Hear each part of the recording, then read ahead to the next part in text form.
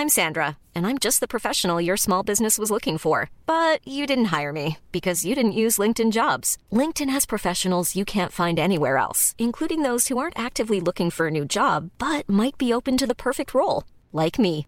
In a given month, over 70% of LinkedIn users don't visit other leading job sites. So if you're not looking on LinkedIn, you'll miss out on great candidates like Sandra. Start hiring professionals like a professional. Post your free job on linkedin.com/people today. Velkommen til årets sidste stuegang. Som frygtet, så ville 2021 ikke stå i skyggen af corona og vanvidsåret 2020. I år startede vi med fyldte sygehuse, en storm på den amerikanske kongres. Vi slutter 2021, hvor sygehusdirektører i Altinget advarer om, at man er i gang med at foretage nogle hidtil uset barske bortprioriteringer på grund af efterdønninger fra sygeplejekonflikten og coronaens tredje bølge. Indimellem har vi haft en dramatisk vaccineudrulning, sygeplejekonflikt, 20-start på sundhedsaftale, regionsvalg og nu omikron, der presser et allerede træt sundhedsvæsen. Vi gør status på sundhedsvæsenets sande tilstand og de sundhedspolitiske op- og nedture i 2021. Mit navn det er Ulle Toft, og jeg er sundhedspolitisk analytiker på Altinget. Og jeg vil gerne byde velkommen til dagens gæster. Med os i dag der har vi Leif Vestergaard Pedersen, der er tidligere regionsdirektør og direktør i Kræftens Bekæmpelse, og nu medlem af Medicinrådet og medlem af Etisk Råd. Velkommen, Leif. Tak skal du have. Og Camilla Rathke, formand for Lægeforeningen og tidligere centerchef i Sundhedsstyrelsen. Velkommen til dig. Tak. Og Jakob Kjeldberg, sidst og ikke mindst professor i sundhedsøkonomi hos VIVE. Tak skal du have. Ja. Og sidst vi mødtes var jo omkring regionalvalget, hvor at vi lavede særudsendelser om hver enkelt region. Og fra hoften, lidt for sjov, bad jeg jo gætte på, hvilke formand der blev valgt. Og det gik ikke så godt. Vi har et vibrerende regionalt demokrati, har vi fundet ud af. Ligesom mange andre, så blev vi snydt. I Region Sjælland var det jeres vurdering, at det ville blive svært for Socialdemokraten Heino Knudsen at blive genvalgt som formand.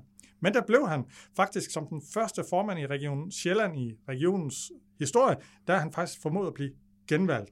Og før det her valg, der har der jo ikke været nogen skifte fra rød til blå blok i nogen af de andre regioner. Men i Region Nordjylland, hvor deltagerne her vurderede, at Ulla var favorit, jamen, og hun er jo siddet der siden regionernes dannelse, jamen der tabte hun til venstremanden Mads Dudal. Har I nogen hurtige kommentarer? Region Nordjylland, hvad tror I gjorde udslaget der? Hun var jo, ved seneste valg var hun jo den regionspolitiker i Danmark, der fik forholdsvis flest af stemmerne. Er det minksag og ny, skarp venstremand, der er kendt af byvælgerne, eller hvad tror I gjorde udvalget?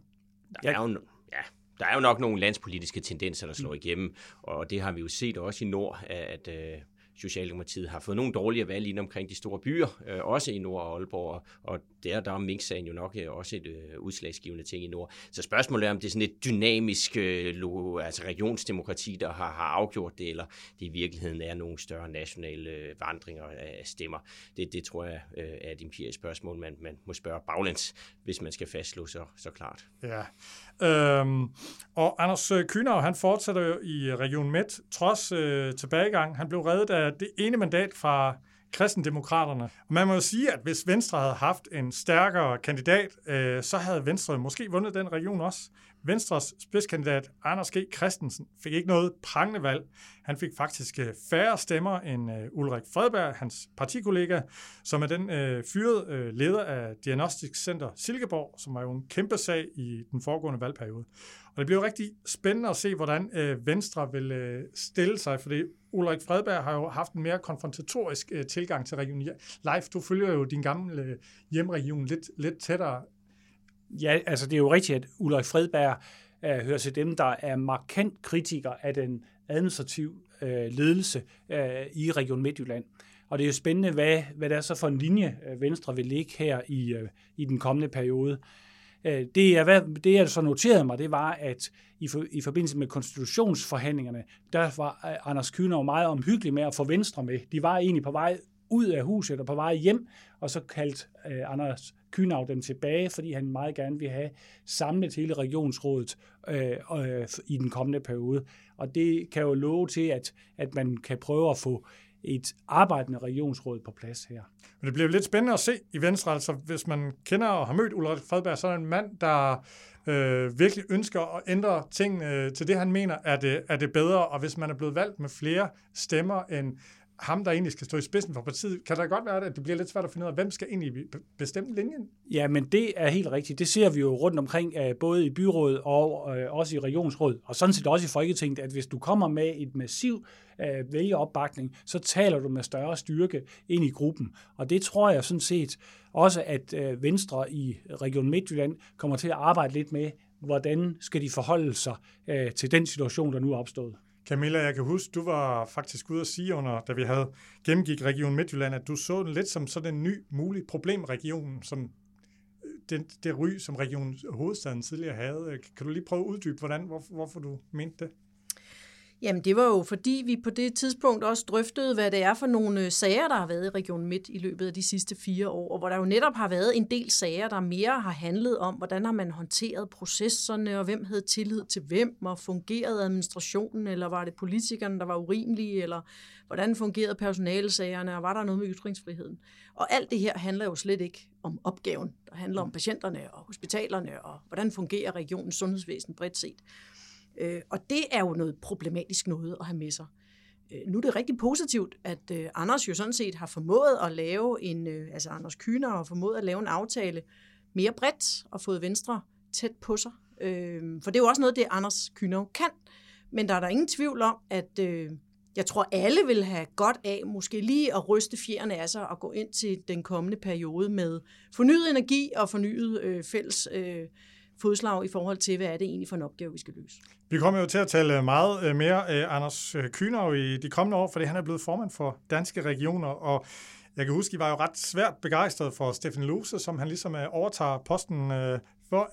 I fremhævede Steffen Lose som meget, meget dygtig og virkelig inde i substansen, super respekteret. Altså, lyder lidt, I gættede jo faktisk på, at det ville blive Anders Kühner, hvis det ikke skulle blive hen, men betyder det, at I vurderer, at Anders Kühner er mindre dygtig og mindre respekteret? Altså, Anders har jo også en række styrker. Altså, han har jo stået som forhandler tidligere bag OK18, som han leverede rigtig fint på, og der kom en overenskomst, som sådan set alle kunne se sig i. Så han har jo klart nogle styrker. Der, hvor han måske har været lidt mere udfordret, det er noget kommunikation, især i sin hjemregion, hvor der har været de her udfordringer med ledelsesniveauerne. Og hvis han får ro på bagsmækken, så at sige, så tror jeg, alle accepterer, at Anders har en enormt flot indsigt i sundhedsvæsenet, hvordan det drives af de udfordringer, der er. Er I enige i det? Bare sådan helt kort. Ja, det er jeg fuldstændig enig i. Altså, Anders er jo en anden person end Stephanie, men det gør ham jo ikke uden kvalifikationer eller kompetencer. Jeg er fuldstændig enig med Jakob. Anders har jo opbygget en enorm erfaring over de sidste år, også efter han overtog fra Bent Hansen i Region Midt. Og det bliver spændende at se, om de visionære spor, som er lagt ud fra Danske Regioner i løbet af de sidste 4 år, også bliver båret videre i den kommende periode, for det er nødvendigt. Der kommer også en ny venstremand, Mads Dudal, kommer i Danske Regioners bestyrelse, og hvilken dynamik han kommer til at tilføre. Ja, men det er jo altid godt, og det har bestyrelsen jo hele tiden haft, nye folk, der kommer ind, og sådan skal det jo også være. Det vigtige, det er bare, om man kan holde den der offensive linje, hvor der er sådan, man vil noget på sundhedsområdet, i stedet for bare at være administrerende. Og de seneste 4 år har Danske Regioner tydeligt vist, at de vil noget. Og de kan prøve at anlægge en sundhedspolitisk linje, og det må man håbe, de både vil og kan fremover. Så skal vi tale vinterpakken. De 5 regioner er ved at fordele den aftalte 1 milliard, som de fik til sygehusene af Folketinget, skal lokke sygehuse og sygeplejersker og andet nøglepersonale tilbage i arbejdstøjet og få det eksisterende personale til at tage flere vagter. Lige først vil jeg godt høre, er den overhovedet nødvendigt? Altså, regionsrådene indgik i sensommeren budgetforlig uden sparerunder og live. Du sagde i stuegangen, efter de var indgået, jamen det er jo tegn på, at der er luft i budgetterne, og man kunne også læse, at der var sat penge af til at styrke fødeområdet flere steder, og forskellige sådan ekstra initiativer. Og så går der 3 måneder, og så kommer der en ekstra milliard. Så er mit spørgsmål, Leif, manglede der virkelig en milliard? Hvordan kan det i løbet af 3 måneder lige pludselig mangle en milliard? Jamen, det kommer an på, hvordan man ser på regionerne. Men egentlig mangler der ikke en milliard. Men der mangler ro og der mangler kræfter til at løse de problemer, som sundhedsvæsenet aktuelt står overfor. Og der er den nemmeste løsning, det er at sende nogle penge afsted. Så har man i Folketinget gjort, hvad der skal gøres, og så sidder man ude i regionerne med problemet. Fordi den milliard løser ikke det problem, sundhedsvæsenet lige står med. Det kan gøre, at noget af det bliver lidt nemmere at løse på kort sigt, men på længere sigt kan det måske vise sig at være endnu sværere. Fordi hvad er det for nogle forventninger, man får skabt hos personalet, og hvad er det for nogle forventninger, man får skabt hos befolkningen, og ikke mindst hos Folketinget. Nu har jeg fået 1 milliard, nu må der komme ro på. Men jeg tror ikke, at man får ro for 1 milliard. Jakob, altså, hvad mener du, er man sådan blevet økonomisk sneblind, ligesom når man har et stort byggeprojekt derhjemme, og man har lån for 1,5 million, og man så lige bruger 100.000 mere, det er fuldstændig ligegyldigt. Eller hvad, er det udtøjlet populisme, eller er det, tænker du, det skulle til? Altså, det skulle måske til for at skabe noget ro derude. Altså man kunne sige, det er en slags fredspibe, det er oplæg til en fredsforhandling, og så siger man, nu får I nogle køer, og så må I finde ud af det. Og det har man så fået. Nu skal man så til at fordele kødet bagefter, ikke? Og det kan sagtens vise, at man får masser af nye konflikter ud af det. Altså langt hen ad vejen, så var der jo behov for, at der skete et eller andet i den her de facto konflikt, der var med sygeplejerskerne, og ingen kunne ligesom holde til, at man gik ud og sagde, nu får I penge til sygeplejerskerne, fordi så starter 2. og 3. verdenskrig med rette, så at sige, og alle mulige andre skaber så problemer i den sammenhæng. Så siger man, nu er der nogle penge, og nu er der noget forhandlingsrum, og nu kommer der ro på, og et eller andet sted kan man jo sige, det har virket på kort sigt. Altså lige nu og her er der jo sådan, debatten den er jo kølet ned. På længere sigt er det spørgsmål, om det her løser noget som helst, og i hvert fald ikke på nogle af de strukturelle problemer, vi står overfor. Camilla, jeg synes, lægerne, de er bare virkelig stille i alt den her. Er det, fordi I får for meget i løn, eller hvad? Nej, det tror jeg da bestemt ikke, at der er nogen læger, der synes, men der er også rigtig mange læger, der ikke synes, det er det væsentligste problem lige nu. Og den største udfordring, de har, der er utrolig mange læger, der er kede af, at de ikke kan operere patienterne, at de ikke kan få dem bedøvet, at de ikke kan få dem gennem systemet, og er på den ene side frustreret over, at vi som lægeforening ikke lige kan fikse det der med sygeplejerskerne, og på den anden side kan de måske også godt se, at det kan godt blive lidt svært som lægeforening at gå ind i den bulletin. Men lægerne har også en frustration grundlæggende over, at tingene ikke hænger sammen, og at kvaliteten begynder at halte, og at man ikke når i mål med det, man egentlig gerne vil. Og så er der selvfølgelig utrolig mange læger også, der under denne her epidemi har ydet umanerligt meget ekstra, og blevet skiftet rundt og flyttet rundt og taget ekstra vagter og sløjfet deres ferier og alt muligt andet for at få det hele til at hænge sammen. Og de vil da helt sikkert også gerne have en anerkendelse fra den her vinterpakke. Og til det vil jeg sige, det her er jo lønkroner fra Christiansborg. Det handler ikke om struktur i sundhedsvæsenet, det handler ikke om ekstra kapacitet, det handler om at anerkende, vi har været igennem epidemi. Ikke kun sygeplejersker, de har deres lønkommission, der må vi fikse nogle af de der mere grundlæggende ting, de er utilfredse med. Men der er en anerkendelse af, at der er nok nogen, der har holdt for. Det vil man selvfølgelig gerne bryste sig lidt af, man har gjort på Christiansborg, men man lader trods alt arbejdsmarkedets parter om at finde ud af, hvordan skal de der penge så fordeles.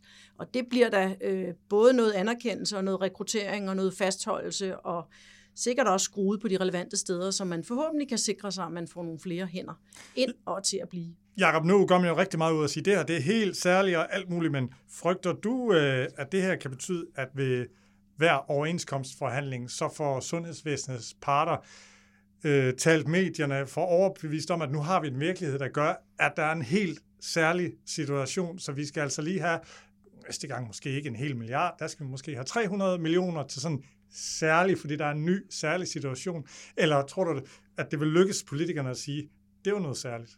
Altså, hvis man nu kigger lidt på det udefra, så er der nogen, der hele tiden argumenterer for, at man har en særlig problemstilling på deres afdeling, og der er et særligt problemer med deres seng osv. Så den diskussion går ikke væk. Men jeg tror nu nok, at man får lidt mere politisk disciplin på et eller andet tidspunkt til at sige, at sådan kan vi jo ikke styre vores land, fordi den her problemstilling, vi har i vores sygehusvæsen, altså vi kunne jo også have kigget ud i ældreplejen, ikke? Der er der fuldstændig de samme problemstillinger, og så spinner det jo helt af, fordi at de har jo lige så stort krav på egentlig et lønløft som alle mulige andre. De har været lige så presset igennem det her. Så hvis man først begynder på den her måde med at give penge til særlige personalegrupper, sådan hver gang der er finanslov, så spinner det der helt af. Burde man have smidt halvdelen af den milliard ud til plejehjem og den kommunale sygepleje, som jo egentlig er dem, der skal sørge for, at de her gamle patienter, de ikke ender inde på de medicinske afdelinger, eller er det noget, man skal have noget til at virke i løbet af 3 måneder, så er man nødt til at putte penge ind på sygehusene. Har I nogen bud på det helt kort? Jamen, jeg tror også, vi lige skal huske på, hvad går den her milliard til? Eller, altså, det går et stykke hen ad vejen til at skabe fred, og hvor er ufreden? Den er på sygehuset.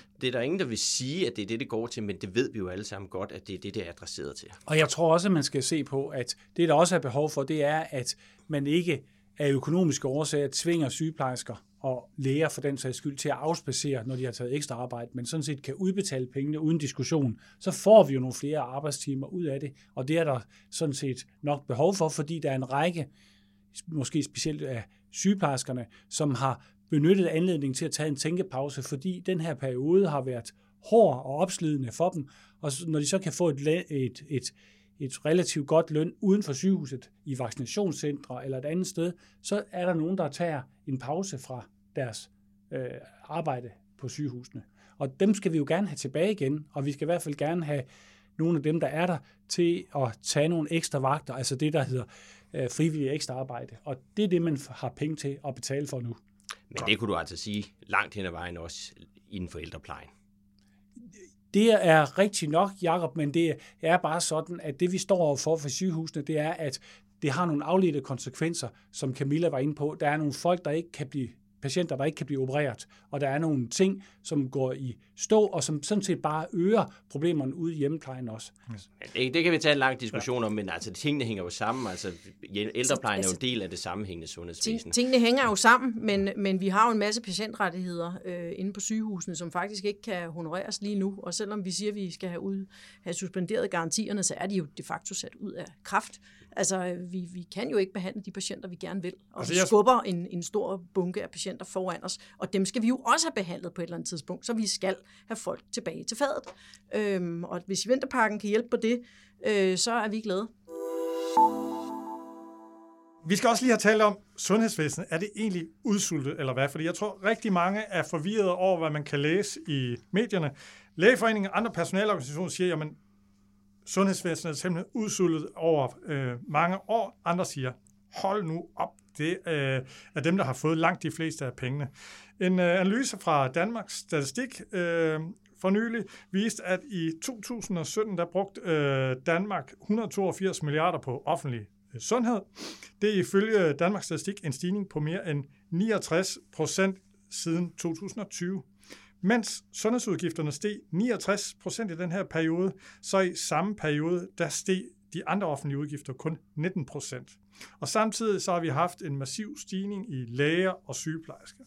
Og Jakob, jeg ved, at du var med til at lave en rapport for VIVE, lige for Folketingsvalget for Lægeforeninger. Så vidt jeg husker, så pegede den på, at sundhedsområdet var underfinansieret. Omvendt, så synes jeg også tit, man kan læse dig citeret for at sige, jamen altså, sundhedsvæsenet sammenlignet med andre lande er faktisk ret velpostret, og de har fået rigtig mange penge af de offentlige. Altså, hvad mener du egentlig omkring sundhedsvæsenet? Er der rigeligt med fedt på det, eller er det udsultet? Nej, men man skal se det i et større perspektiv. Altså, hvis man ser det fra 2000 og frem, og så vil man sige, så har vi haft en gennemsnitsvækst omkring de der 2%. Og det er vel egentlig det, som vi langsigtsmæssigt egentlig burde ligge på. Og så steg det meget i nullerne, og så er det steget knap så meget i 10'erne. Og så kan man sige, tog man fedt, eller var det servicemål, man steg på i nullerne? Der var der mange servicemål og aktivitetsmål, man faktisk fik betaling for. Så der er jo, det er en kompleks historie. Men spørgsmålet er, hvordan framer man det? Fordi man kan jo godt sidde og regne frem og sige, med de flere ældre, der kommer, og de nye teknologier, der kommer, jamen, så bliver det meget svært at drive vores sundhedsvæsen, som vi kender det, med 1% vækst. Og så er vi jo sådan set udsultet i forhold til, at vi nok skulle have det dobbelte for at følge med.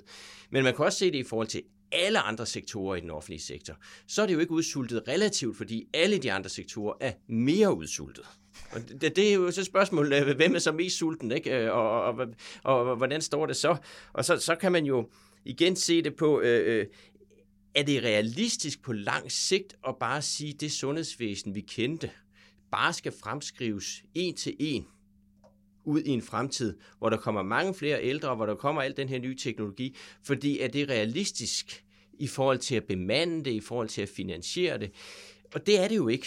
Så på en eller anden måde må man jo acceptere, at den vækst kan vi nok ikke have på lang sigt, eller det kan vi ikke have på lang sigt, ikke rigtig lang sigt i hvert fald, Men så skal der jo nogle reformer til, for at vi kan ændre den her retning. Altså, så skal vi jo have mere ud omkring almen praksis, så skal vi have et andet samarbejde mellem kommunen. Så hvis vi fortsætter, som vi plejer, så er vi sådan set en slags udsultet. I forhold til de andre knap så udsultet, men det går ikke. Så vi skal have vendt rundt på en eller anden måde. Og det har der jo ikke rigtig sket noget på de sidste mange år. Og derfor så skubber vi en problemstilling foran os, som man godt kan kalde en slags implicit besparelse i forhold til det, vi burde have haft, hvis vi skulle have gjort det. Men om det så er udsultet, det er jo sådan en kompleks historie. Ikke? Og Camilla, du vil nok sige, nu kunne jeg forestille mig, at ja og Ole, der har været en kæmpe vækst i antallet af patienter og behandlinger, og så siger jeg ja, men en del af dem har blevet til ambulatoriebesøg og meget billigere, og derfor kan man ikke rigtig... Jamen, det er jo fordi, at det her altid ender lidt i en diskussion på ord, og det er virkelig også det, Jakob er inde på. Er der blevet mange flere læger? Ja, der er ved Gud blevet mange flere læger, også mange flere sygeplejersker, men opgaverne er også vokset. Altså i antal. Og ja, mere er blevet ambulant, men patienternes indlæggelsestid er også blevet kortere. Det er blevet mere specialiseret, det der foregår, mens de er der.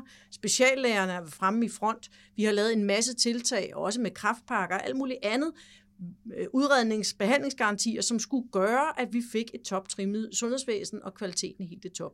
Og så er jeg sådan set fuldstændig enig med Jakob. Det her kan jo ikke blive ved.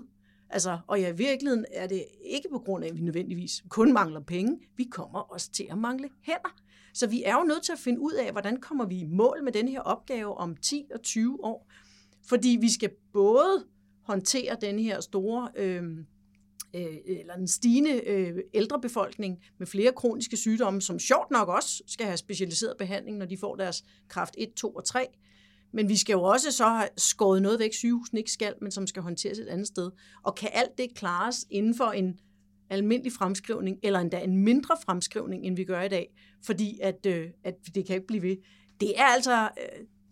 Det er sådan næsten utopi, ikke? Så skal reformen til. Og det er det, der er den store udfordring, når vi står her i 2021 også og siger sundhedsreform. Ja, den kommer vi også tilbage til. Leif, har du noget, du vil tilføje, inden vi går til næste emne? Ja, jeg er sådan set helt enig i, at det er ikke udsultet, det er reformsulten, det er sundhedsvæsen, vi står overfor. Men det plejer jo altid at være svært, hvis sundhedsvæsenet skal gøre mindre af noget. Altså, der er altid nogen, der kan man sige, bekæmper, hvis man skal til at holde op med at gøre noget, Jakob. Altså, er det ikke notorisk, at med alle de initiativer, der har været i forhold til, at vi skal gøre mindre af et eller andet, så sker det ikke, fordi det bliver bekæmpet? Jo, altså det mere vil have mere, og byråkratier vokser, og lægelige specialer vokser, og der er ikke grænser for, hvad vi ikke kan gøre. Men når vi bare kigger ud i den der fremskrivning, og jeg er enig med dig, at økonomi, det er noget, vi har snakket meget om de sidste 10 og 20 år. Fremadrettet bliver det meget mere hænder, og hvordan bruger vi de hænder? Og dem kan vi jo altså ikke klone på samme måde. Vi kan låntage, vi kan vækste os til større økonomi, men vi kan ikke vækste os til flere hænder, medmindre vi importerer dem, og det er der også en masse udfordringer i. Så vi bliver nødt til at se på den måde, vi løser opgaven. Og det er sådan set det, der skal til. Og den måde, vi skal se på det, der har vi været rigtig gode til at lægge teknologi oven på de arbejdsgange, vi havde forvejen. Vi har været rigtig gode til at lægge et ekstra kontrolbesøg. Vi har været rigtig dårlige til at tænke på, når vi har lavet retningslinjer, giver det her så effekt for pengene? Altså, der har været et meget stærkt klinisk fokus, og det er jeg sådan set enig i, men fokus på, hvad alternativomkostningerne har vi hænderne til det og så videre, det har altså ikke været så stærkt. Så det er jo nogle af de ting, vi skal ind og kigge på. Og det er jo ikke så sjovt som at vækste, altså at blive større. Det er det bare ikke, men det skal til. Men Ole, i den forbindelse kan vi måske nævne to ting. Den ene ting er, at der måske også er grund til at udfordre den, hvad kan man sige, selvforståelse, der nogle gange opstår i personalegrupper om, hvordan ting skal organiseres og tilrettelægges. Altså, man kan tage jordmøderområdet, man kan også måske spørge lidt til den sygeplejefaglige organisering og struktur, og hvor mange sygeplejersker, der skal have særlige funktioner på en sengeafdeling eller i det hele taget. Og så den anden ting, det er i virkeligheden, at når de videnskabelige selskaber kan beskrive en lang stribe af ting, som de faktisk siger, det er sådan set overflødigt. Hvorfor sker der så ikke noget? Hvorfor gør de ikke noget ved det, når de så samtidig går og siger, vi kan ikke nå det hele? Altså der tror jeg, at vi bliver nødt til at udfordre det hele. Altså vi er nødt til at udfordre lægerne, vi er nødt til at udfordre de øvrige faggrupper, og vi er også nødt til at udfordre politikerne. Politikerne på, at de skal komme med reformer, men der ligger sådan så der også ansvar tilbage på de sundhedsprofessionelle til selv at gøre noget. Fordi hvis de ikke gør noget, så er der nogen, der beslutter, og det er mindre klogt, end hvis de selv gør noget. Ja, og, altså jeg er bare nødt til at supplere med, at at det vi jo også skal, det er, at vi skal til at gøre noget mindre for sådan nogen som os, der står i det her rum, som kan håndtere det hele selv og alt muligt andet. Og det siger vi også, vi gerne vil, for vi vil gerne spare besøget. Men den dag, vi bliver rigtig gamle, og vores børn kommer og siger, nej, fordi for min mor og far, der skal I gøre noget helt særligt. Det er jo også en udfordring, hvis vi ikke i virkeligheden får taget snakken om, at dem, der kan selv, de i langt højere grad selv skal finde ud af og chippe ind i den der ansvarlighed også over for deres forløb. Men det er jo også en drøftelse, vi er nødt til at have, fordi det kan alle ressourcestærke heller ikke. Men altså, hvis vi bare fortsætter ud af møllen, så skal vi have flere penge. Men den der diskussion, nu har vi jo en socialdemokratisk regering med et rødt parlamentarisk støtte. Nu har vi haft en finanslov, hvor at de ekstra penge ud over vinterpakken, det var 60 millioner beløb til tandområdet, og det var 100 millioner eller lignende til fødeområdet. Er det ikke penge til middelklassen, man har sendt ud, i stedet for til, kan man sige, sårbare grupper, eller er det mig, der tager fejl af det? Altså, jeg så jo langt hellere, at man havde fået de der patienter med dobbeltdiagnoser på finansloven, end at man havde fået tænder på finansloven. Fordi det havde i hvert fald været at gøre noget for de sårbare grupper. Patienter med både psykisk sygdom og misbrug, hvor der har været en skyttegravskrig mellem KL og Danske Regioner om, hvordan man skulle finde ud af at flytte en patientgruppe. Det havde været fint at få dem på finansloven. Du taler måske lidt ind i middelklassen, når man taler tænder og fødeområdet. Og så bliver det vel rigtig svært. Nu har vi en socialdemokratisk regering, der har et rødt parlamentarisk, og de vælger så, kan man sige, at målrette nogle penge til middelklassen. Hvis vi får en borgerlig regering, jamen de er jo vel i deres gode ret til at sige, at det er middelklassen, vi går efter. Er der nogen, der ligesom taler, kan man sige, sådan de svages sag sundhedspolitisk? Jeg tror, der er mange, der taler den. Problemet er, at de ved ikke, hvad de skal gøre. Altså, det er svært at sige, hvad der skal til, undtagen at vi kan jo godt sige, hvad der skal til. Der skal en reform til. Altså, det er det, der skal til igen. Hvis vi skal gøre noget for ulighed i sundhed, så er det det, der skal til. Ja, så er noget, kunne vi jo sådan set godt sige, altså styrkelse af almen praksis, altså tilbud tættere på borgeren, der ved vi faktisk noget, og så hele psykiatrien. Og psykiatrien, det snakker vi om som sådan noget helt magisk, man ikke ved, hvad man skal gøre. Det passer altså ikke helt. Man kan godt sætte sig ned ting for ting og sige, her mangler vi nogle ambulante teams, her mangler vi de her tilbud, og det er jo de svageste, og der skulle man så rette nogle ressourcer hen, men de er ikke stærkt organiseret. Lad os da også bare være ærlige. Du har lige været med til at beregne, hvor stort et løft, hvor stort et løft, hvor mange penge ekstra om året er det, at psykiatrien skal have, hvis man sådan skulle... Jamen, det er i milliardklassen, men det er heller ikke realistisk, fordi hænderne er der ikke. Men det er sådan set en bare måde at prøve at gøre det lidt simpelt og sige, at der er nogle ting, vi kan gøre, så kan man jo prioritere, hvad man vil gøre. Og også bare sådan ligesom for at afmystificere det lidt, fordi også jeg, der har arbejdet i den her sektor mange år, har haft svært ved det der med psykiatri nogle gange, når man kommer ud, fordi så hører man de her 40 stemmer på én gang, og så tænker man, det er helt uoverskueligt. Lad os nu prøve at skære elefanten, så at sige, lidt op i nogle stykker og sige, hvad kan vi så gøre, og hvad kunne vi så ikke gøre? Og så er der også noget med altså den der organiseringskraft, og hvis man skulle måske hjælpe nogle af de små patientforeninger. Jeg var inviteret ud til Skizofreniforeningen, og så man kører rundt, og så sådan, når man ligesom kommer ud til alle de andre patientforeninger, så ser man jo et eller andet hus et eller andet sted her. Det her det er altså noget, man låner et lokale hos nogle andre torsdag aften, og ingen sekretariatsbistand, og ingen projektor. Og, altså, der er også, hvis de områder skal løfte, så skal de jo også have en stærkere stemme, og det er jo også noget, det vi prøver at hjælpe dem med. Jo, men Jacob, det er jo rigtigt nok, at der er mange ting at gøre inden for psykiatrien. Men det, du ikke løser på den måde, det er, at de psykisk syge har en meget kortere levetid end alle andre. Og det kan vi ikke løse ved at give flere penge til psykiatrien. Det handler om en reform og en måde at se sundhedsvæsenet på. Men det kommer jo an på, hvordan du ser de her ting på. Altså hvis vi nu ser de her lægebesøg, der ligesom er blevet aftalt i den sidste overenskomst, hvor vi sådan set kan gøre noget, jamen så må man jo sige, at for at de årlige helbredstjek kan blive til noget, så er der jo nogen, der skal sikre, at de kommer hen til lægen, eller lægen kommer hen til den udsatte. Og det kan du så sige, at det er det ene eller det andet? Ja, det er jo begge dele, fordi ellers kommer det ikke til at ske. Og så kan man jo sige, at i Nordjylland er de jo i gang med lige præcis det, der hedder liaison somatik, kalder de det, hvor de faktisk lader nogle af deres medicinske læger fra deres medicinske afdelinger gå stuegang på psykiatrisk afdeling for at samle op på alle deres andre sygdomme, så de sikrer, at de sender en patient hjem, hvor der er tjek på nogle af de andre ting, sukkersyge, blodtryk og sådan noget også. Og det har man jo gjort uden penge i udgangspunktet, men det er jo virkelig en vejen frem for at bringe uligheden ned og også levealderen op for den her gruppe borgere. Men for at vende tilbage til dit spørgsmål, hvem er det på Christiansborg, der rent faktisk har fokus på de her grupper? Jeg ser det ikke rigtigt, og jeg ser heller ikke, at regeringen faktisk har det fokus. Ja, nu fik vi lige talt af sundhedsvæsenet, udsultet og alt muligt, men hvor står vi lige hen, hvis I bliver alvorligt syge i den her vinter? Er Danmark så i top 3 over lande, hvor I gerne vil indlægge, så vi antager, I kan tale alle sprog, så der er ikke nogen sprogbarriere? Jeg tror, jeg ville tage et af de veludviklede sundhedssystemer på den sydlige halvklode. Det kunne være New Zealand eller Australien, hvor der ikke er så meget corona, for det kører på modsat tidspunkt. Men hvis man lige tager det træk væk, så vil jeg sige, så er jeg ret tryg ved at blive indlagt i Danmark også hen over vinteren. Det er jeg helt enig i. Og dig med Camilla, du kan næsten ikke sige andet. Jeg kan selvfølgelig ikke sige andet, fordi jeg har en masse top-tunede kollegaer, der render rundt på de her hospitalsafdelinger og gør deres absolut ypperste. Men jeg kan også sige, at de er virkelig udfordret på at kunne levere den kvalitet, de gerne vil. Hvordan synes I medierne? Medierne kan jo kun, kan man sige, lytte til, hvad folk siger. Er det en reel dækning, man får i medierne af de faktiske forhold på sygehusene? Nu får man jo faktisk rigtig mange dækninger. Altså, og det er jo det her med, i det hele taget, når vi ser på sundhedsvæsenet, så ser vi det lidt som én ting, men virkeligheden er jo meget, meget forskelligartet. Der er jo masser af afdelinger, hvor man faktisk har rigtig god tid for tiden, forstået på den måde, at anæstesisygeplejerskerne, de er et andet sted, så produktionen er gået lidt i stå, og så er der egentlig masser af plads der, mens andre steder man er enormt presset. Så når man får et frontlinjeberetning, der handler om, at det hele er ved at falde på hinanden, så er det jo rigtigt, når du står der, og et andet sted, der kan man jo sådan set have tid til at spise kage, og det er også rigtigt der.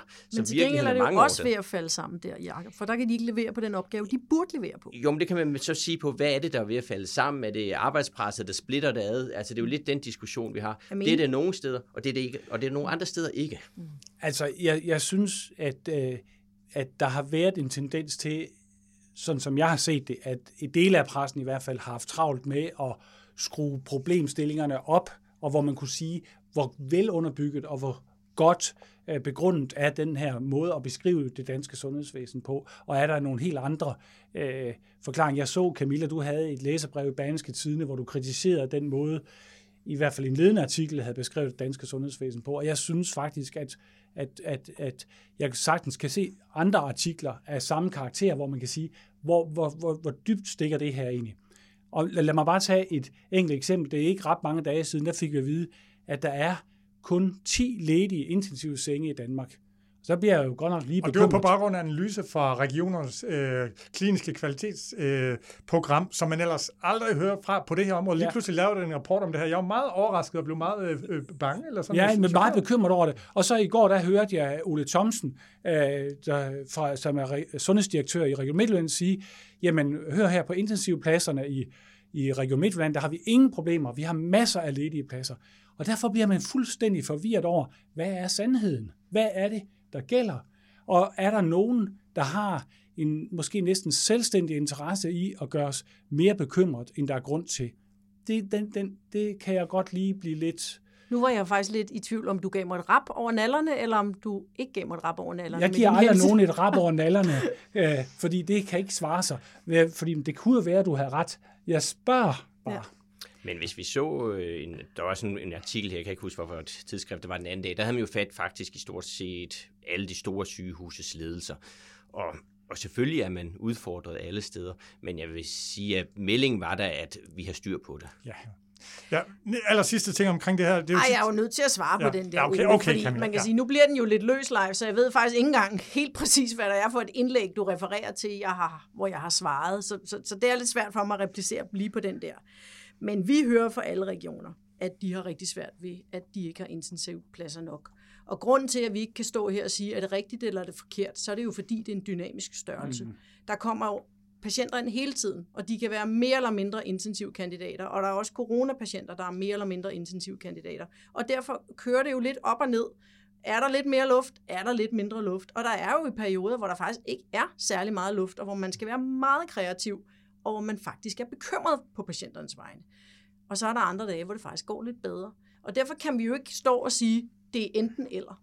Det er en dynamisk størrelse, men barn er rykket ned. Vi skal også lige have en definition på plads, for den elsker medierne, det der, og der er flere, du siger, så bryder sundhedsvæsenet sammen. Og jeg flere gange blev også spurgt i et program, hvor jeg var inde som kommentator, hvad vil I egentlig kalde, at sundhedsvæsenet bryder sammen? Er det ikke, hvis vi kan blive enige om det, er det, at når ambulancerne holder i kø, og der eventuelt dør nogen i ambulancen, og man har nogen, der dør nogle ting, som ellers nemt vil kunne, så er vi ude i et sammenbrud. Er det vi bare for, at vi har terminologien på plads? Det er i hvert fald sådan noget med, at du slet ikke kan komme af med dine rigtig akutte patienter inde på sygehuset og den slags. Så er vi i et sammenbrud. Men det er jo hele den her diskussion, hvad så er nogen, der vil dø af noget, man ellers kunne have sikret? Jamen det sker jo. Altså virkeligheden er, når der er rigtig travlt, så er der nogen, der dør på grund af noget, man kunne have gjort anderledes.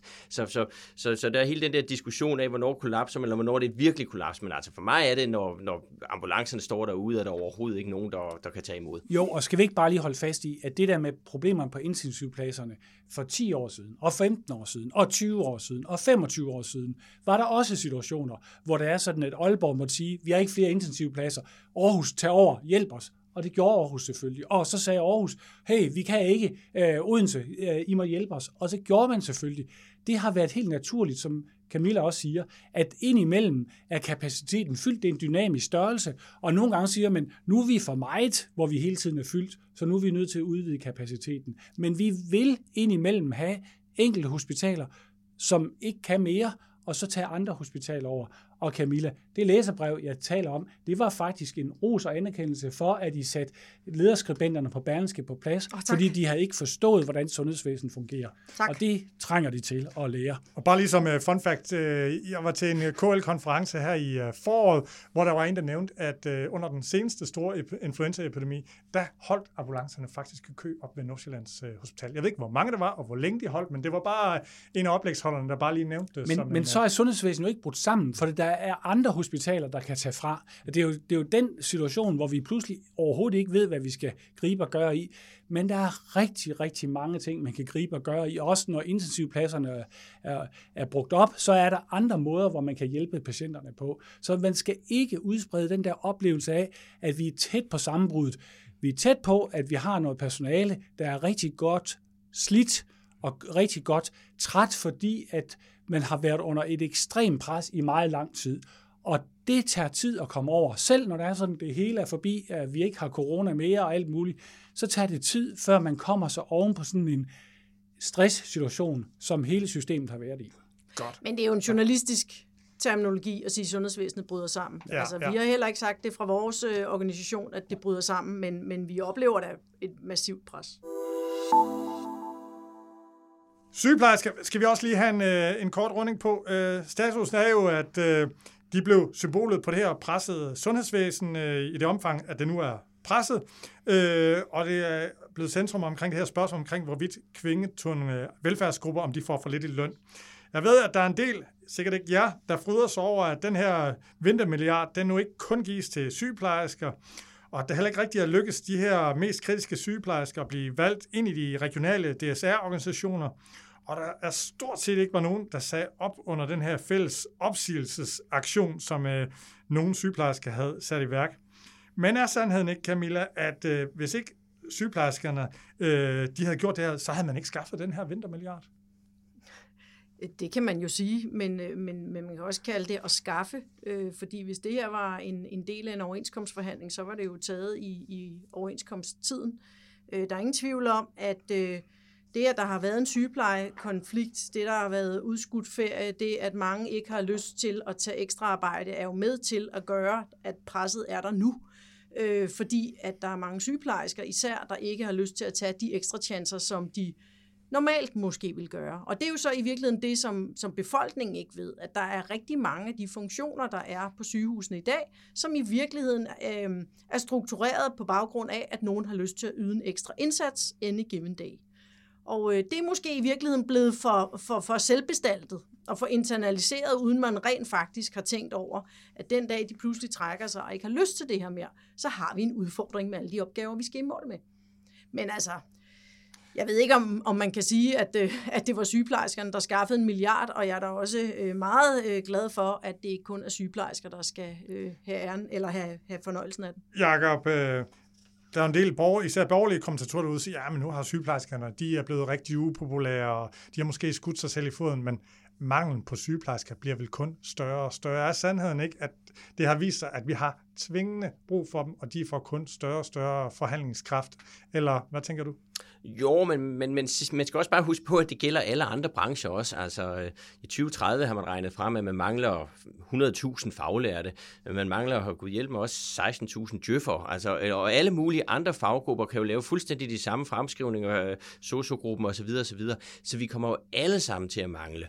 Og sundhedsvæsenet er selvfølgelig en stærk platform at forhandle for, fordi det er ligesom det, der skal være i orden, hvis du vil have et genvalg. Men altså, det er jo ikke sådan, at hvis man nu forestiller sig at mangle på elektrikere og gøre, at lige pludselig så falder lyset ud rundt omkring i bydelene, så har de jo også en slags forhandlingskraft. Men det er jo helst ikke sådan, vi skal udnytte forhandlingskraften. Vi skal tale sundhedsaftale. Mette Frederiksen lovede jo en bred sundhedsaftale i 2021. Nu bliver den udskudt. Camilla, jeg kunne se på Twitter lige efter, så var du ude og var du stærkt kritisk. Men altså, seriøst, er det ikke bare sådan noget, du ligesom skal sige sådan lidt påtaget irritation? Altså, vi er midt i 3. bølge, vaccineudrulning, der har været tilbagetrækning af coronavacciner, der har været sygeplejekonflikt, det har været et, som Uffe Elbæk siger, et crazy år. Er det ikke meget forståeligt, men udskyder det? Nej, fordi sådan oplever jeg det faktisk ikke. Jeg oplever en regering, der har haft ekstremt meget fokus på nærhed, haft rigtig meget fokus på et Danmark, der skulle i balance, og har faktisk spillet ud i oktober måned med noget på sundhedsområdet, men pakket ind i et nærhedsudspil, leveret af bolig- og indrigsministeren, og med et løfte om, at om 3 uger kommer så del 2. Altså sundhedsministeren var med til pressemødet der. Det var bolig- og indrigsministeren, som leverede, hvad er det, vi skal her. Det er første del af vores nærhedspakke. Lige om lidt kommer bypakken. Så jeg vil sige, det er jo ikke en regering med fokus på sundhed, og de har haft rigelig tid hen over efteråret til rent faktisk at lancere en reformpakke. Hvis de havde prioriteret det. De har haft nogle andre prioriteringer, og nu er de så her på vej ud af 21, opslugt af den 3. bølge. Fair nok, men man kan ikke sige, at der ikke har været mulighed i løbet af 2021. Hvad siger I andre? Er det Camilla, der er lidt for utålmodig? Altså er det realistisk, at de skulle kunne få noget flikket sammen i løbet af det her år, vi har haft?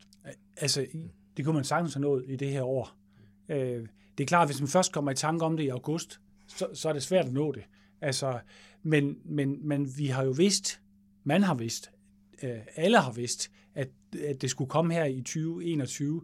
Og hvis man skal lave et ordentligt sundhedsudspil, så skal man arbejde med det. Så kan det ikke laves på få måneder. Og så kan det ikke kun laves, efter min mening, inde på Slotsholmen. Så er man nødt til at gå ud og arbejde med det, og sådan at man kan komme med nogle svar på, hvor skal sundhedsvæsenet bevæge sig hen af. Så jeg kan godt forstå, at Camilla bliver irriteret, og nu må vi bare konstatere, at hvis vi er heldige, så kommer det i løbet af 2022. Men det er stadigvæk for sent. Altså, det er vel ikke worst case scenario, hvis nu januar og februar bliver helt igen med Uffe Elbæks crazy, som man udsætter der, og så er der jo kommet en tradition for, at sundhedsministeren, de sidder ikke mere end 2 år. De sidste mange sundhedsminister, de har siddet 2 år. Hvis vi så får en ministerrokade, så kommer der en ny sundhedsminister. Så skal der lige gå noget tid, så kommer der et valg, og så går der en valg på en måde. Det er vel ikke et urealistisk scenarie, at vi faktisk ryger ind i næste valgperiode? Eller hvad tænker I? Er det meget for sortseende nu? Det er derfor, Camilla er så frustreret og vred. Jo, ja. Og det kan godt gå ind, men altså, spørgsmålet er også, hvad vi mener med en sundhedsreform, fordi nu har vi også ligesom fået talt os frem til, at det faktisk skal være noget relativt strukturelt og ret gennemgribende. Sådan, nu har vi ventet så længe, så er forventningerne til pakken jo også blevet større og større, og det tror jeg sådan set også, vi har behov for. Så det vil jeg rigtig gerne have, den store pakke. Men altså, det kan jo også komme til at blive den lille bløde pakke, som ikke rigtig gør noget, og så kalder man det sundhedsreform. Så jeg er ikke interesseret som sådan i, om det bliver januar eller februar, eller hvad det lige bliver. Det er jo, at vi faktisk får lavet de gennemgribende forandringer, der skal til hele vejen i vores sundhedsvæsen, for at få det til at hænge sammen. Ja. Og det har jeg meget svært ved at se, at man kan komme med sådan helt, altså som noget magisk nyt, som ikke har været på en eller anden måde halvlægget og gennemarbejdet i alle mulige sektorer undervejs. Så min bekymring er sådan set lidt, at udover det ikke kommer før jul, så er jeg også bekymret, hvis det kom før jul, for jeg er bange for, at det blev den lidt bløde, fæsende pakke, som ikke rigtig flytter det, som den skulle flytte. Men det er jo helt rigtigt, at når de kommer med noget, så skal der være noget, der virker. For det er noget, der skal bringe sundhedsvæsenet igennem de kæmpe udfordringer, vi står overfor. Ellers så gør det ondt værre. Fordi var det egentlig ikke lidt det, vi havde med de her nærhospitaler, Sundhedsstyrelsens udspil til nærhospitalerne, hvor der, hvis man læste Sundhedsstyrelsens intro, hvor der stod, at det var lavet under meget stort tidspres, og det krævede meget yderligere analyser og sådan noget. Så det blev fremlagt var en skitse til en skitse. Og vi er nødt til at skrue tiden længere tilbage. Vi er nødt til at skrue tiden tilbage til det valg, der var til Folketinget sidste gang, hvor Venstre havde et udspil, som faldt på sundhedsområdet, fordi de ville nedlægge regionerne, men hvor Socialdemokratiet rent faktisk også havde et sundhedsudspil op til valget. Og endda efter de havde vundet valget, nok i virkeligheden godt kunne se, at meget af det, der stod i Venstres udspil, var gangbart og spiseligt, hvis vi lige tog det der med regionernes nedlæggelse væk. Det sagde de jo i hvert fald. Det sagde de jo, og derfor kan man sige, der var jo sådan set et afsæt for at sætte et arbejde i gang relativt hurtigt. Så kom epidemien, og den kan alle jo ligesom ikke rigtig gøre andet ved, end at tage den ind og håndtere den. Men det er jo ikke fordi, at det er noget, man har hamret på døren omkring siden i sommer. Og Mette Frederiksen åbnede jo sådan set folketingsåret i 2020 med at sige i oktober, i 2021 skal vi forhandle en sundhedsreform. Og ved Folketingets åbning til, nu tager vi fat på sundhedsområdet. Præcis. Så der er bare ikke sket noget, fordi man har prioriteret noget andet. Vi skal lige have overblikket her. Den her sundhedsaftale, altså regeringen er jo kommet med de her forslag til sundhedsklynger, og de her 21, der skal være rundt om hvert akuthospital, og så nærhospitalerne. 13 styks har regeringen peget på, men der kan komme op til 35, hvis du spørger Venstre. Og så ligger der også i luften, der skal komme en kvalitetsplan. Så nærhospitaler, sundhedsfællesskaber, og så den her kvalitetsplan. Men hvad mangler der mere? Hvad skal der mere? Hvad er en sundhedsaftale, Jakob? Jamen altså, der mangler noget stjernestøv for at få det overhovedet aktiveret. Og hvad er stjernestøv? Jamen det er jo det her, der hvis vi skal lave de her nærhospitaler, du kan vi kalde det, hvad vi vil, men det kan sådan set være en fin idé. Men hvordan samarbejder de faktisk med regionssygehus, og hvordan aflaster de kommunerne, og hvem styrer dem, og hvorfor nogle penge er der til dem, og hvordan udbreder vi det i forhold til almen praksis, og altså alt det her, der skal knytte vores samlede sundhedsvæsen sammen, det løser vi jo ikke ved at lægge nogle ekstra enheder, histen og pisten, og så sige, at det klarer de nok på et eller andet møde med nogle udvalgte mennesker og en borgmester. Altså, der er jo simpelthen noget, der skal aktiveres, hvor man ligesom kan se linjen i det her. Og jeg har haft enormt svært ved at se linjen. Og man kan sige, Ole, i det her ligger der jo også, hvordan får vi truffet beslutninger om det her? Altså, hvis man skal ændre det her sundhedsvæsen, og så det er klar til de udfordringer, vi står overfor, så er vi bare nødt til, at vi ikke kan blive ved med at køre på de skinner, vi kører på. Så de skinner skal ændres, og nogen skal give sig, og nogen skal flyttes med. Og det skal der være magt til. Det skal der være power til. Og det bliver man nødt til at beskrive, og der er nogen, der er nødt til at give sig. Der er nogen, der er nødt til, de kan ikke få det, som de altid har haft det. Og det kræver, at man er villig til at tage nogle opgør. Et af de opgør, som er beskrevet rigtig meget, der skal nødt til at gøre, det er, at kommunernes ret til at gøre fuldstændig, som de plejer, eller som de har lyst til at gøre i 98, eller måske i 110 forskellige måder, det er der nødt til at ske noget ved. Og vi er også nødt til at få de praktiserende læger til fuldstændig at anerkende, at de er gode entreprenører, selvstændige entreprenører, der selv bestemmer, hvordan de gør, men ikke hvad de gør. Men det helt store problem er vel også, at vi kan ikke rigtig rykke på det, før at der er 3500 praktiserende læger nu, der skal være omkring 5.000, hvis de sådan virkelig... Det kan man altså godt. Og der er jo... Er du lønnet PLO, eller hvad er der foregår? men altså, Leif, jeg er fuldstændig enig med, hvad du sagde med Leif, men du glemte måske også sådan lige at i tale sætte sygehusenes rolle, fordi at den skal altså også transformeres, og det er måske en af dem, der vi faktisk kan transformere inden for det system, vi har, for der har vi nogle hierarkiske systemer, der er mulighed for at ændre nogle rollefordelinger der. Du har helt ret, men de kan jo ikke transformere sig selv hvis der ikke er noget at transformere noget til. Altså, Fuldstændig så det derfor hænger det sammen. Derfor er det en sammenhængende reform, og man ikke lige kan pille et eller andet sted, og så siger man, så går det nok. Nej, det går ikke. Og det er det, vi kan kalde stjernestøv, og få det til at ske. Inden vi lige skal se på 2021 samlet set, så synes jeg lige, vi skal prøve, hvis I kigger på side 7 og 8 i vores papir her. Normalt så taler vi faktisk ikke ret meget om meningsmålinger i politisk stuegang. Så skal du lægge dem op sammen med... Ja, vi skal nok linke til dem i den artikel, der bliver lagt sammen med. Og der er både blevet spurgt til vælgerne, hvad er det vigtigste politikerne, de skal tage sig af. Og der er hospitaler og sundhed, styring af dansk økonomi, integration af flygtninge og miljø og klima. Og sundhed, den plejer altid at ligge sådan i top 3, og som regel også i top. Men den er gået fra at ligge i top til simpelthen at skyde op som sådan en lodret omikron-kurve. Ja, den ligger lige under 30%. Altså, når man kan se, at de har målt på det siden 2015, og nu stikker den bare fuldstændig af. Og målingen er lavet her i starten af september, og det var inden, at der var det her med, nu er der kun 10 intensive sengepladser tilbage. Så jeg tænker, man kan ikke se det som andet end danskerne siger, de er virkelig bekymrede for sundhedsområdet. Ja, eller man kan jo sige, at det er den relative bekymring, og sundhedsvæsenet har altid ligget højt. Og traditionelt set, så har man sådan konkurreret lidt med integration og flygtninge, men det er jo sådan et problem, der for de fleste jo er sådan, i hvert fald er løst i den forstand, at der ikke er en stor flygtningepres på landet. Og så har vi jo så sådan noget som klima, som er på opadgående, og den er der jo stadigvæk. Og så styringen af dansk økonomi, jamen det ser jo sådan set fornuftigt ud, der kommer gode meldinger. Der, hvor vi ikke har gode meldinger, det er jo sådan set på sundhedsområdet. Så det er jo, jeg synes, det er helt naturligt, at den piker nu, og det her, det er sådan jo sådan barometer på, hvad optager folk. Og der er rimeligt at optages af sundhedsvæsenet i en pandemi. Men det er jo bare sjovt, det er over 5 år, man har lavet målinger, og så kan man bare se, at det er den største stigning, noget fagområde har lavet i de der 5 år. Ikke? Altså. Fair nok. Altså, den stikker meget af lige nu, det må man sige. Ja. Og så vil jeg jo sige, at den stikker faktisk af på et tidspunkt, hvor vi ikke diskuterer epidemi på den led, som vi har gjort i sidste 1,5 år. Den stikker af, fordi at enten så arbejder folk i sundhedsvæsenet, de kender en, der arbejder i sundhedsvæsenet, de skulle have været behandlet og er nu blevet udskudt, måske endda igen, og de hører alt i medierne om, hvordan det hele bare ikke hænger sammen lige nu. Ja, for det og sjove så kommer interessen på denne her måde. Ja, for det er sjovt, når man kigger på de målinger, der er blevet lavet under første og anden bølge, altså der, hvor vi virkelig mødte corona, hvor man jo vidste, skal vi alle sammen dø, og sådan noget. Altså, der var den længe ikke så høj. Altså, det er virkelig...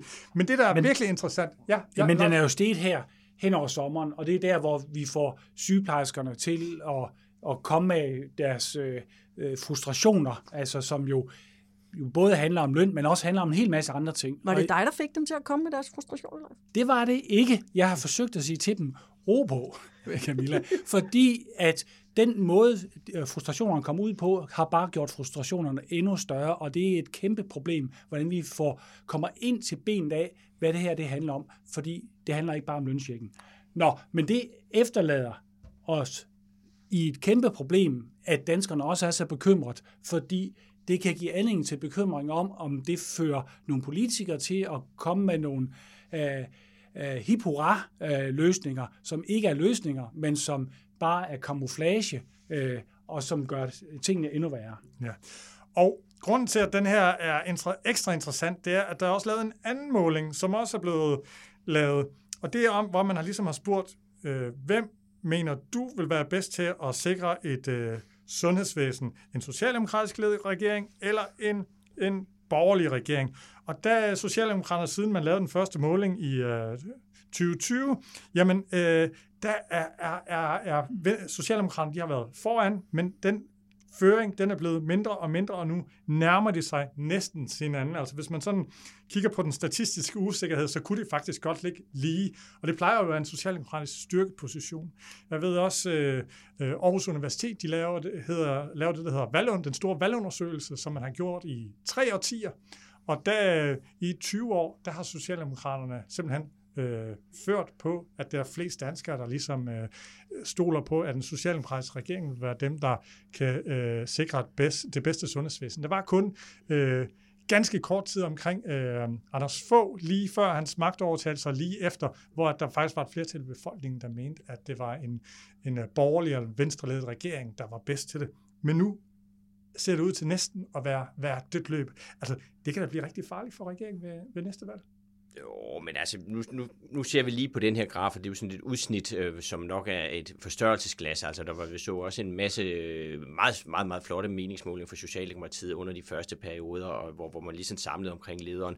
Og altså, de der enormt store forskelle, som er på den her graf i starten af den, er ikke billedet, som du siger. Der plejer at være en lille overvægt til Socialdemokratiet, men ikke noget, der sådan er voldsomt på den måde. Og jeg vil sige, at det vi har nu, det er tættere på normalbilledet, end det vi lige ser i starten af 2020. Ja, jeg vil også sige, at det er jo ikke denne her socialdemokratiske regering, der har slået så voldsomt op på sundhed. Det har handlet om klima, og det har handlet om Arnes millioner, og det har handlet om nærhed og andre ting. Men det er ikke sundhed, der er fyldt. Og det gør det i virkeligheden heller ikke rigtig meget for støttepartierne. Der er det andre velfærdsområder, børn med mere, der fylder. Så det er jo i virkeligheden en lidt sjov virkelighed, at vælgerne opfatter det på denne her måde. Ikke mindst, når vi ved, at nogle af de største udviklinger i sundhedsvæsenet faktisk er skabt under borgerlige regeringer. Camilla, Venstre, de kom jo med et sundhedsudspil for et stykke tid siden, og der bed jeg mærke i, at du kaldte det på Twitter et visionært sundhedsudspil. Jeg synes, det er sjældent, man ser sådan en personaleformand derude, ligesom et parti, ligesom at kalde et helt partis samlede sundhedsudspil for visionært. Er du skuffet over regeringen? Fordi, kan man sige, Socialdemokraterne er vel traditionelt mere sådan dem, der bakker op omkring et offentligt finansieret sundhedsvæsen, ligesom Lægeforeningen. Er du utilfreds? Jeg er klart skuffet over, at den her regering ikke vil noget mere på sundhedsområdet i forhold til de reformer, vi har brug for. Jeg er klart skuffet over, at man ikke gør noget mere for at mindske uligheden i sundhed, når man nu har ryddet en hel etage til det nede i ministeriet. Og jeg ser jo igen Venstre spille ud med nogle af de elementer, der egentlig også lå i deres oplæg op til valget sidst, hvor der er i hvert fald væsentligt mere rød tråd gennem de indsatser, de lægger vægt på i forhold til en reform, end det, jeg har set fra den nuværende regering. Så jeg er meget spændt på, hvad der kommer, men er også enig med både Jakob og Leif i, at selvfølgelig skal det være gennemarbejdet, når det kommer. Det er bare så skuffende, at man ikke har arbejdet med det. Men man kan sige selv, hvis man ikke har arbejdet med det, så er det rart, at der er nogen, der har nogle sundhedspolitiske visioner. Og der må man sige, at der er det sjældent, vi hører fra den røde blok, men nogen, der rigtig har sundhedspolitiske visioner. Og det er jo lidt trist, fordi at det er jo i den der diskussion af politiske visioner og omsættelse til realisme, at vi faktisk får sundhedsvæsenet til at bevæge sig fremad. Det er jo egentlig lidt sjovt, kan man sige, lige indtil valget her, der 4 ud af 5 regionsformænd var jo socialdemokrater. Man kan sige, at socialdemokrater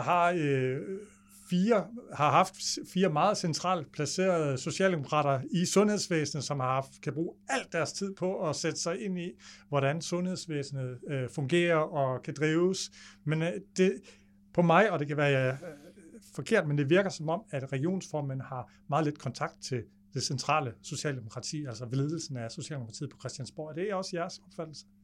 Man kan i hvert fald sige, at der inde på Christiansborg er der jo ikke mange i regeringen, der sådan er sådan voldsomt optaget af sundhedsområdet, eller har enormt stor viden om sundhedsområdet. Altså der må man sige, at den tidligere regering havde flere folk, der simpelthen havde dybere kendskab til, hvordan tingene hænger sammen. Og Flemming Møller, som man jo så trods alt faktisk vidste en del om sundhedsvæsenet, han er jo så ligesom parkeret over i udenrigstjenesten. Så der mangler jo også nogle folk, der simpelthen har det her som baggrund og kendskab til det. Og det gør det jo selvfølgelig også svært at drive politisk, hvis man ikke.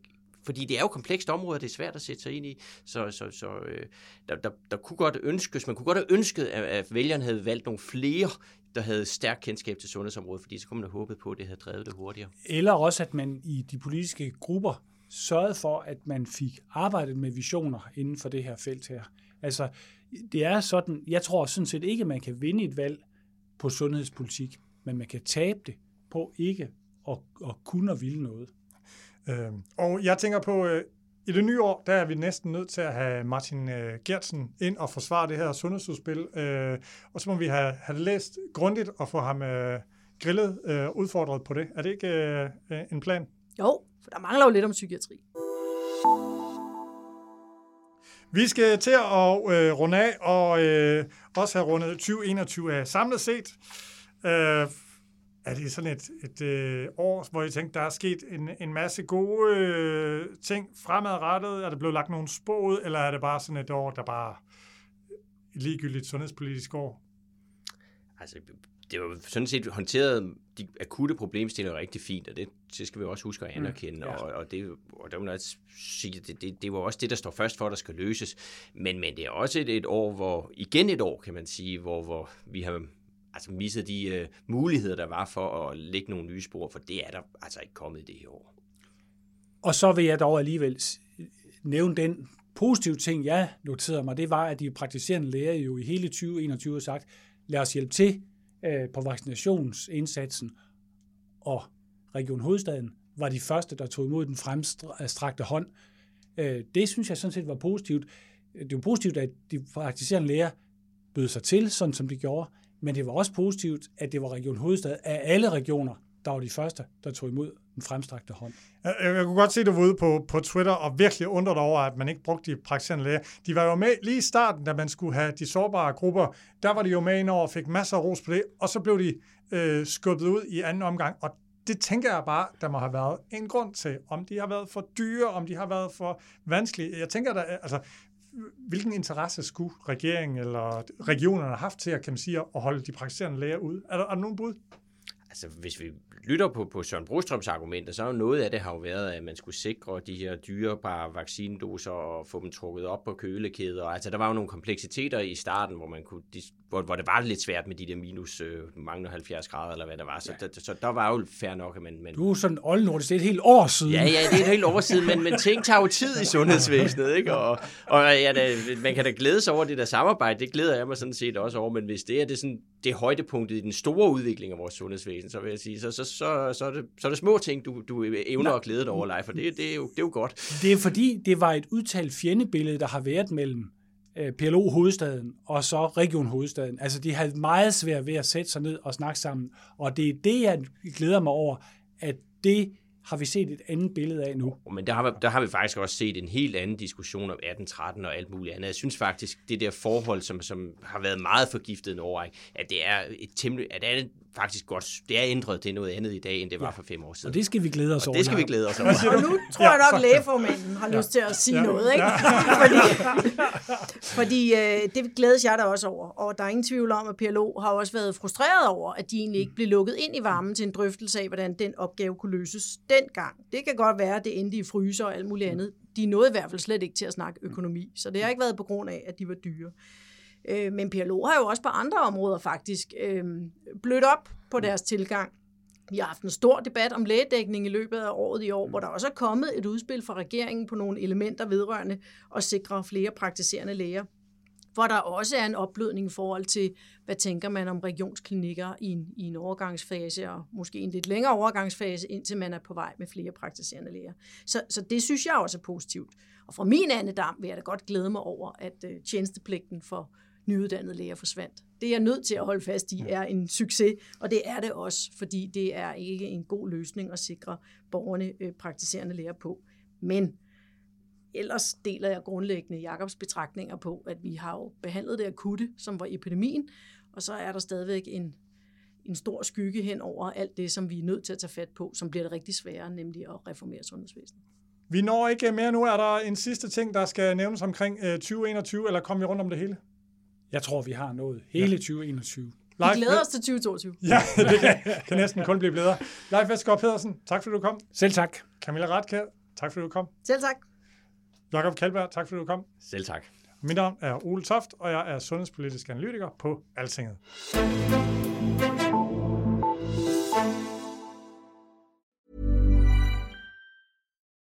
When you need mealtime inspiration, it's worth shopping Kroger, where you'll find over 30,000 mouth-watering choices that excite your inner foodie. And no matter what tasty choice you make, you'll enjoy our everyday low prices, plus extra ways to save, like digital coupons worth over $600 each week. You can also save up to $1 off per gallon at the pump with fuel points. More savings and more inspiring flavors make shopping Kroger worth it every time. Kroger, fresh for everyone. Fuel restrictions apply.